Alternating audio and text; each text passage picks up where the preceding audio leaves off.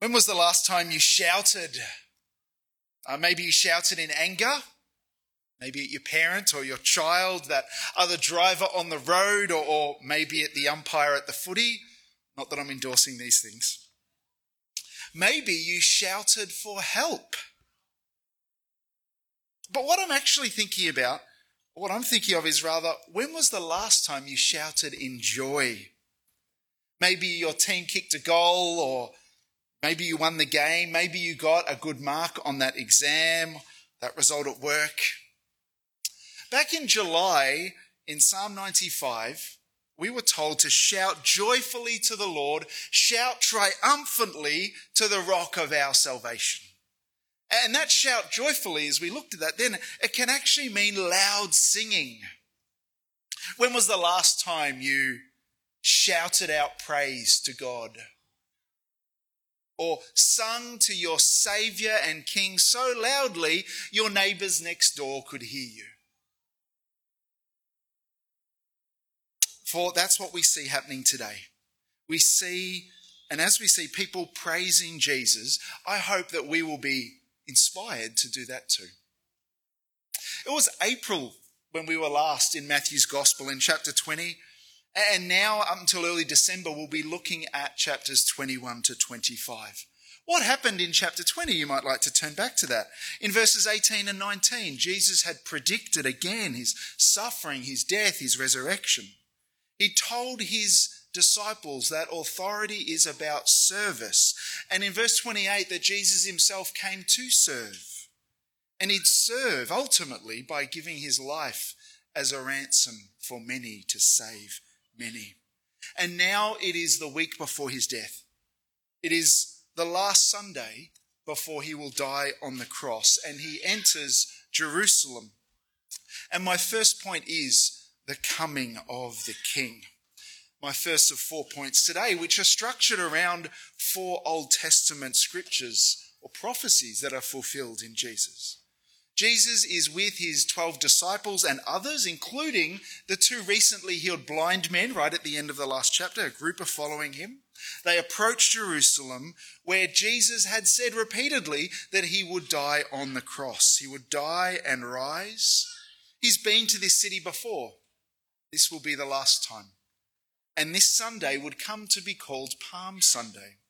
All 4 Gospels have an account of Jesus' triumphant entry to Jerusalem. In Matthew 21, look at verse 2. He tells 2 disciples to go and bring a donkey and her foal or colt. And if they're asked about this, they're simply to say the Lord needs them. We don't know whether Jesus had arranged this earlier or whether Jesus just knew the future and what was needed in that moment.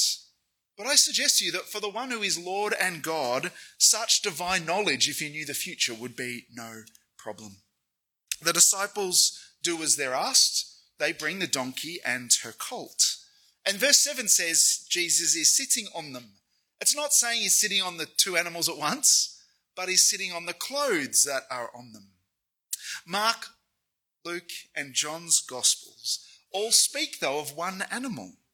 Matthew mentions 2. It's not that they're contradicting each other, but it's likely because Jesus mostly rode on the colt, as John 12 verse 14 tells us.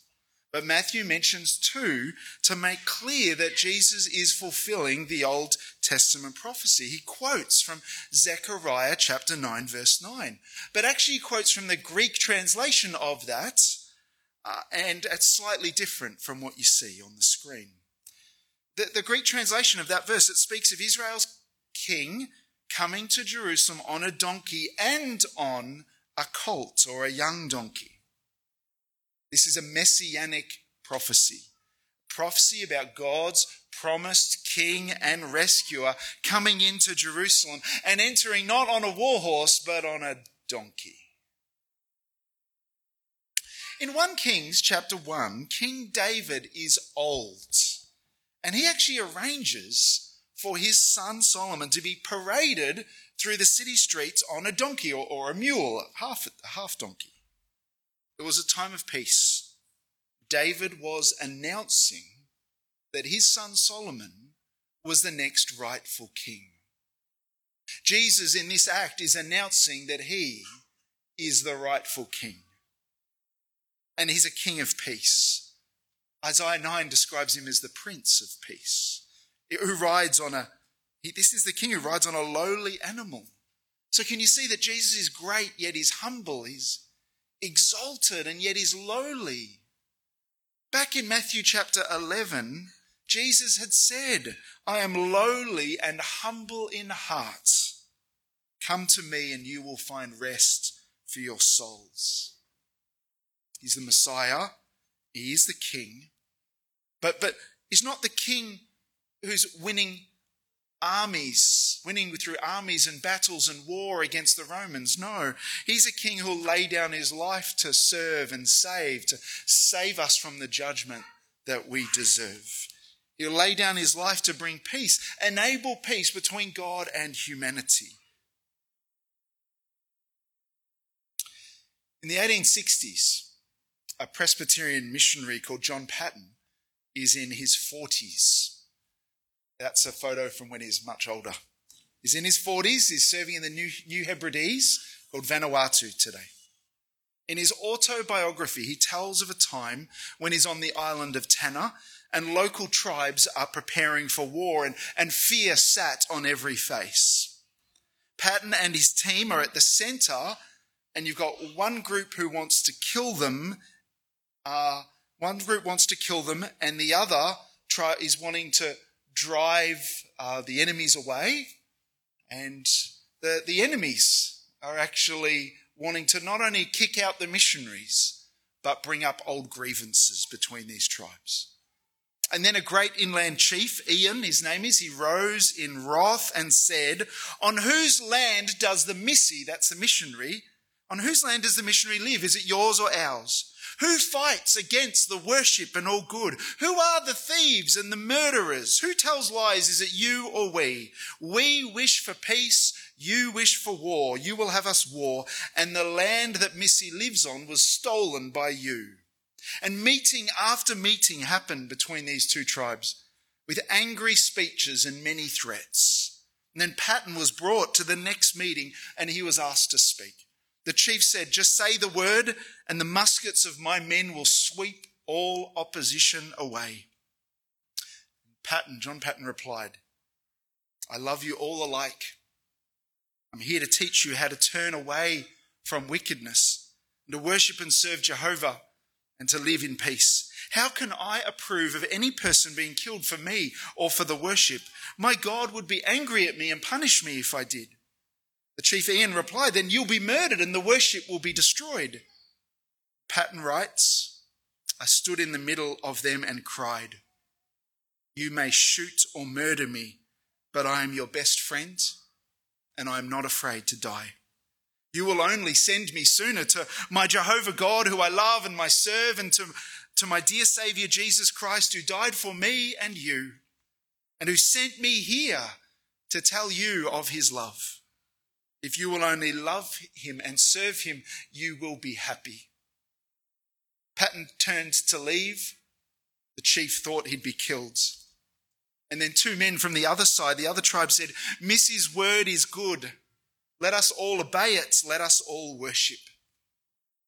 Paton was allowed to live on his land in peace. And those two men went and brought food and a peace offering to the chief who accepted it. You see, John Paton helped two tribes make peace in Vanuatu. He actually also helped them find peace with God. But bigger than that, better than what he did, is what our Lord Jesus did. You see, Christ died to be the peace offering, the sacrifice who would enable us to get peace with God. Our sin separates us from God, and our sin makes us God's enemies. We and all people the world over, we are sinners who need peace with God. And Jesus is the mediator and the sacrifice who brings peace, lasting peace. And so for us, for sinners, Jesus came into Jerusalem. For us, Jesus came into Jerusalem where he would be arrested, crucified, buried, and then be raised from the dead. Jesus has come. He's laid down his life to bear the punishment for our sins so that we can be forgiven and be reconciled to God.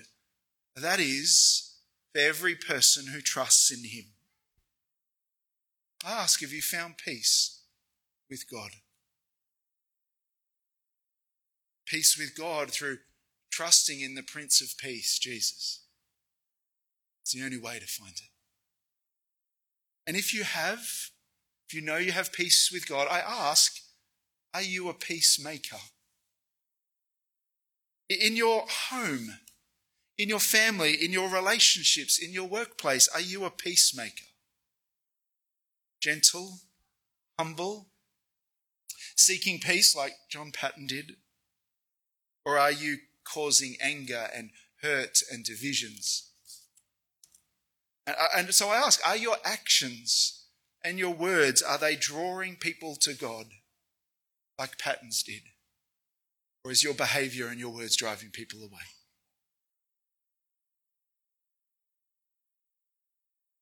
Point 2 is praising the King. Jesus rides the young donkey into Jerusalem, and notice what happens. A very large crowds, a great multitude, they spread their clothes on the road. Verse 8, it's like a red carpet for royalty, but this is like a cloak carpet. And others are cutting down and laying down palm branches or tree branches. John 12 tells us that they're mostly palm branches. And so the crowds behind Jesus and in front of him are all shouting, aren't they? Hosanna to the Son of David. Blessed is he who comes in the name of the Lord. Like the two blind men in chapter 20, verse 31, these masses of people are shouting to Jesus, calling him the Son of David. In 2 Samuel chapter 7, God promised King David that one of his descendants, one of his sons, would rule over God's kingdom forever. And so Son of David has become a messianic title, a way of referring to the promised king. So here the people are praising Jesus as king. He's the one who's come from God and has been blessed by God. Now the word Hosanna had become an expression of praise. But literally, it's the words for a prayer. In the Hebrew, it means help, I pray. Or save, I pray. And that's the word is used in Psalm 118, verse 25 that was read earlier. Lord, save us.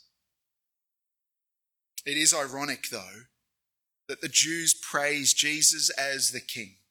In verse 10, the whole city's in uproar. It seems they're likely thinking that and hoping that he's the one who's going to save us from our enemies, the Romans. But what Jesus will actually do is save them from their sin. So he's actually not the king that they or most people want. He's not the saviour and king that most people want. Because in a matter of days, the crowds will see Jesus arrested, beaten, tied, and on trial before the Roman governor Pilate. And remember what the crowds will shout then? Crucify him. Crucify him. And so the crowds don't accept Jesus as he is. I ask, do you? Have you cried out for Jesus to save you from the judgment that you deserve, that we deserve for rejecting God's rule? And if Christ died to save you, then do you praise him for that? He's more than a prophet. In verse 11, that's what the people are thinking. More than a prophet who speaks words from God. He is the one who came from God, the one who is himself God. And he came to bring us back into relationship with God by dying on a cross. So I ask, if you know that, if you believe that, do you praise God? Will you praise him? Will you praise this Jesus? And if you say yes, my question is how? When? And maybe you say, yes, Clinton, I say I praise God in my prayers or in my singing. I ask, do you mean it? Is it real? And so should you sing this praise or proclaim it? Should you say it out loud or just inwardly? Should you shout, bow, tremble, or rejoice? Maybe all of that at different times. See, the Word of God is a perfect starting point for praise. I urge you to let the truth about God and what He's done sink in. Pray you'll read it every day for that to happen. So you can think about who Christ is and what He's done, what He will do, all by God's grace. So that, Christian, you will be moved to praise, to sing, maybe sometimes to shout. We don't want to be hypocritical in our praise or fake it, but nor do we want to be held back by our feelings, or we don't want our lack of feelings to limit us. See, praise comes because Jesus is my Saviour and my King, not just when I feel good or happy. So could you even praise Him, your Saviour, when you speak with non-Christians? This last week, I resigned my Essendon membership and told the club why. Due to their treatment of Andrew Thorburn, who was CEO for one day before being forced to resign. Thorburn expressed it like this publicly. He wrote, "Today it became clear that my personal Christian faith is not tolerated or permitted in the public square, and that the media and society's leaders made clear that my Christian faith and my association with the church are unacceptable in our culture if you wish to hold a leadership position in society." I want to suggest to you that there is a clash of gospels going on in our culture. We have a secular gospel, a false religion, which claims that fulfillment and freedom and joy and identity, that it will be found in your individual self-expression, especially your sexual self-expression. And so the public religion is sexual freedom. So many people are actually seeking the blessings of the kingdom without the King, without the King Jesus. And so individuals, they want to rule on the throne. And what we have happening in our society is people worshipping themselves. Whereas Andrew Thorburn this week proclaims, "I am a Christian." He shared that he loves all people and has always promoted and lived an inclusive, diverse, respectful and supportive workplace. And yet he also declared, "My faith is central to who I am. Since coming to faith in Jesus 20 years ago, I have seen profound change in my life, and I believe God has made me a better husband, father and friend, and a better leader." I suggest to you that Thorburn gave praise to Jesus. I hope that you'll be willing to also. Willing to declare that Jesus is our King. He's the one who gives us true fulfillment and true peace and real change. Please pray for Thorburn. The church is part of City on a Hill in Melbourne. Pray for us. Pray for yourself and one another in your workplaces. Pray for our nation. Next, and briefly, we see the passion of the King. Verse 12. Jesus enters the temple and he throws out all those buying and selling. He overturns the tables of the money changers, those selling doves. These business dealings were going on in the outer court of the temple, called the court of the Gentiles. The Gentiles' court, you'll see that on the left side of the map. That's a map of the temple that King Herod completed in Jerusalem. And so the court of the Gentiles is the only place where non-Jews who worshipped God could enter and come near to God in prayer. And Jesus says in Isaiah 56 that it should have been devoted to that. And yet that space had been turned into a market. You see, to avoid people having to transport their animals on long journeys by foot, people could come to Jerusalem and pay for their animal to sacrifice at the temple. They could buy an animal there. Also, when people wanted or needed to give money to the temple, they couldn't use foreign currency. The money had to be changed into a specific type of money or currency which could be donated to the temple and the priests. And so picture this court that's filled with workers and sellers. Imagine the scene, the noise, the manure, the smells that would have filled your eyes, your ears, your nose. Not easy to focus on God there. Jesus also calls the place a den of thieves, quoting Jeremiah 7 verse 11. You see, they'd been robbing the Gentiles of this place to worship God and of the right to worship God. They'd also been ripping people off with greedy overcharging, and it all needed to stop. And so with righteous anger, Jesus stops their business. He kicks them out. He throws out the buyers and the sellers. But interestingly, he welcomes in the blind and the lame. Verse 14. Jesus expels those the authorities permitted. And Jesus permits those who the authorities would have expelled. In this act, Jesus is declaring, demonstrating his authority as king, as God's appointed king. So he has the right to call the temple leaders, Jewish leaders, to account. He makes clear the temple should have been a place of peace and prayer. You see, here in this act, Jesus is showing his real passion for God, for God's priorities. He's also showing his passion for people, desire to see non-Jews come near to God, be able to pray to God.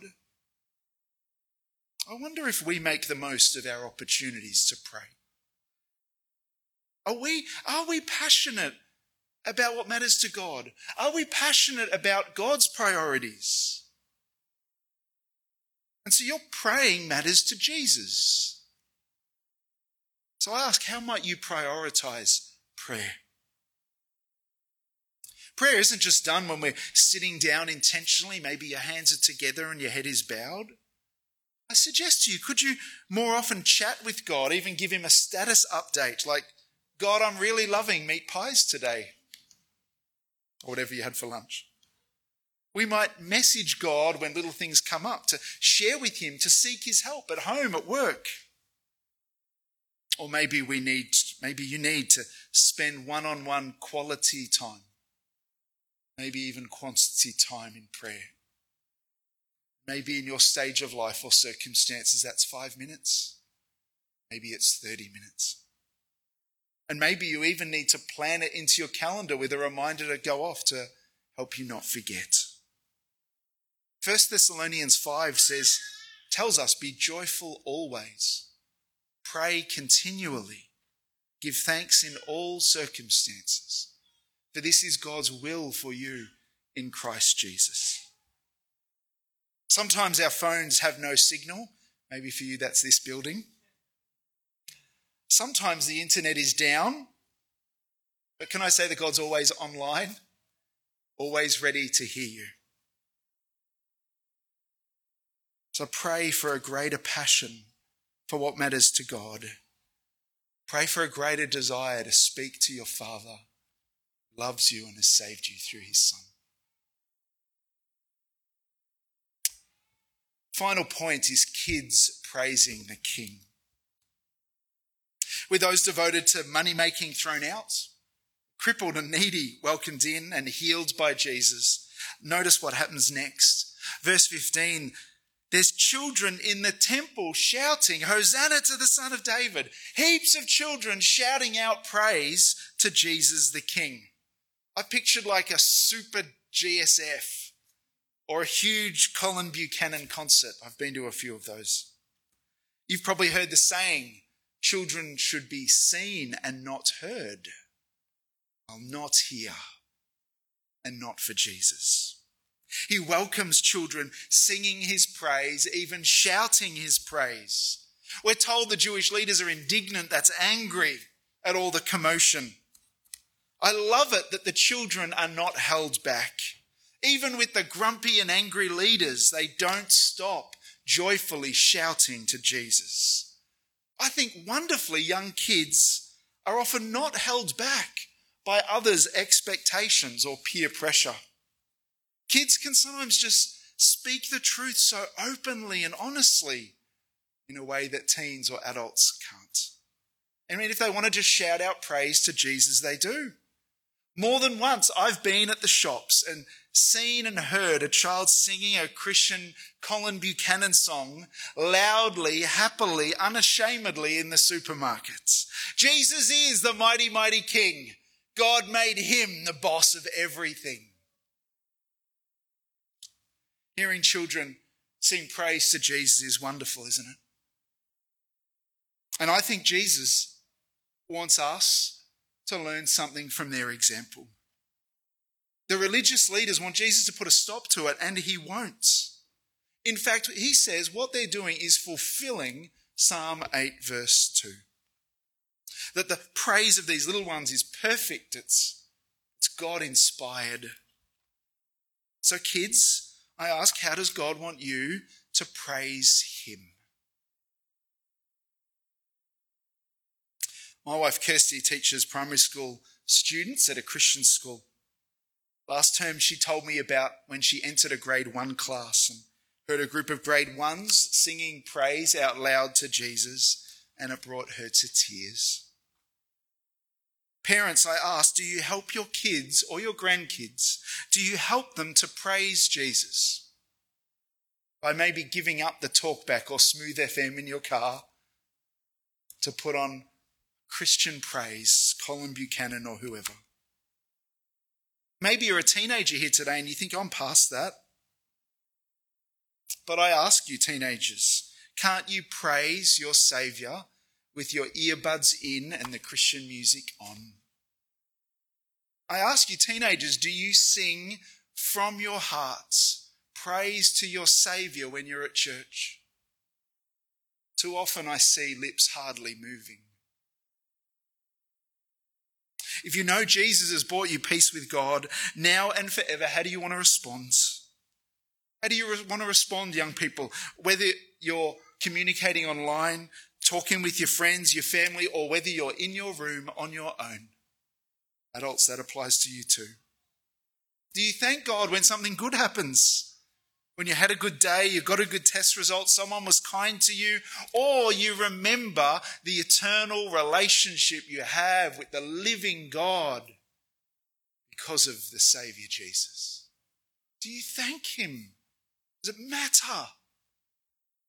Praise Jesus with your words and from your heart, even loudly, and know that it pleases your Saviour and King Jesus. Because of Jesus the King, we can have peace with God now. We can have peace whatever life brings.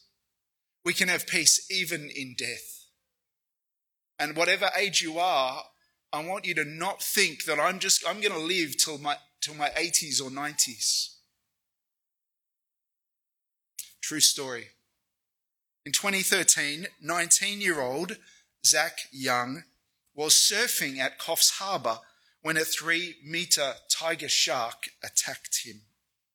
His friends tried to fight off the shark.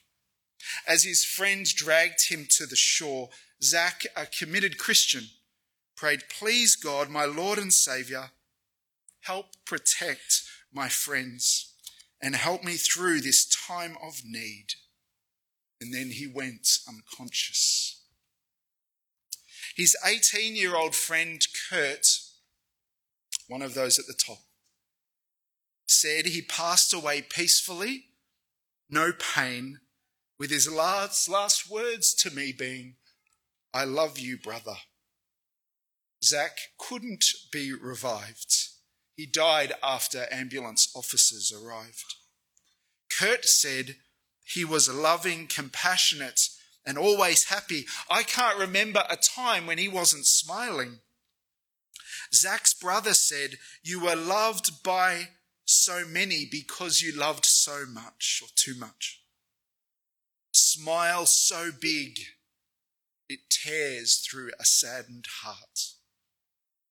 After his funeral service at church, up to 400 surfers gathered at the beach at Port Macquarie and joined in prayer. Even in death, Zach was trusting in, praying to the Lord who gave him peace. He could die in peace because he had peace with God, because he knew where he was going. I hope that we can all praise the God who through whom we've found peace with. I hope we can all praise God that we have peace with him.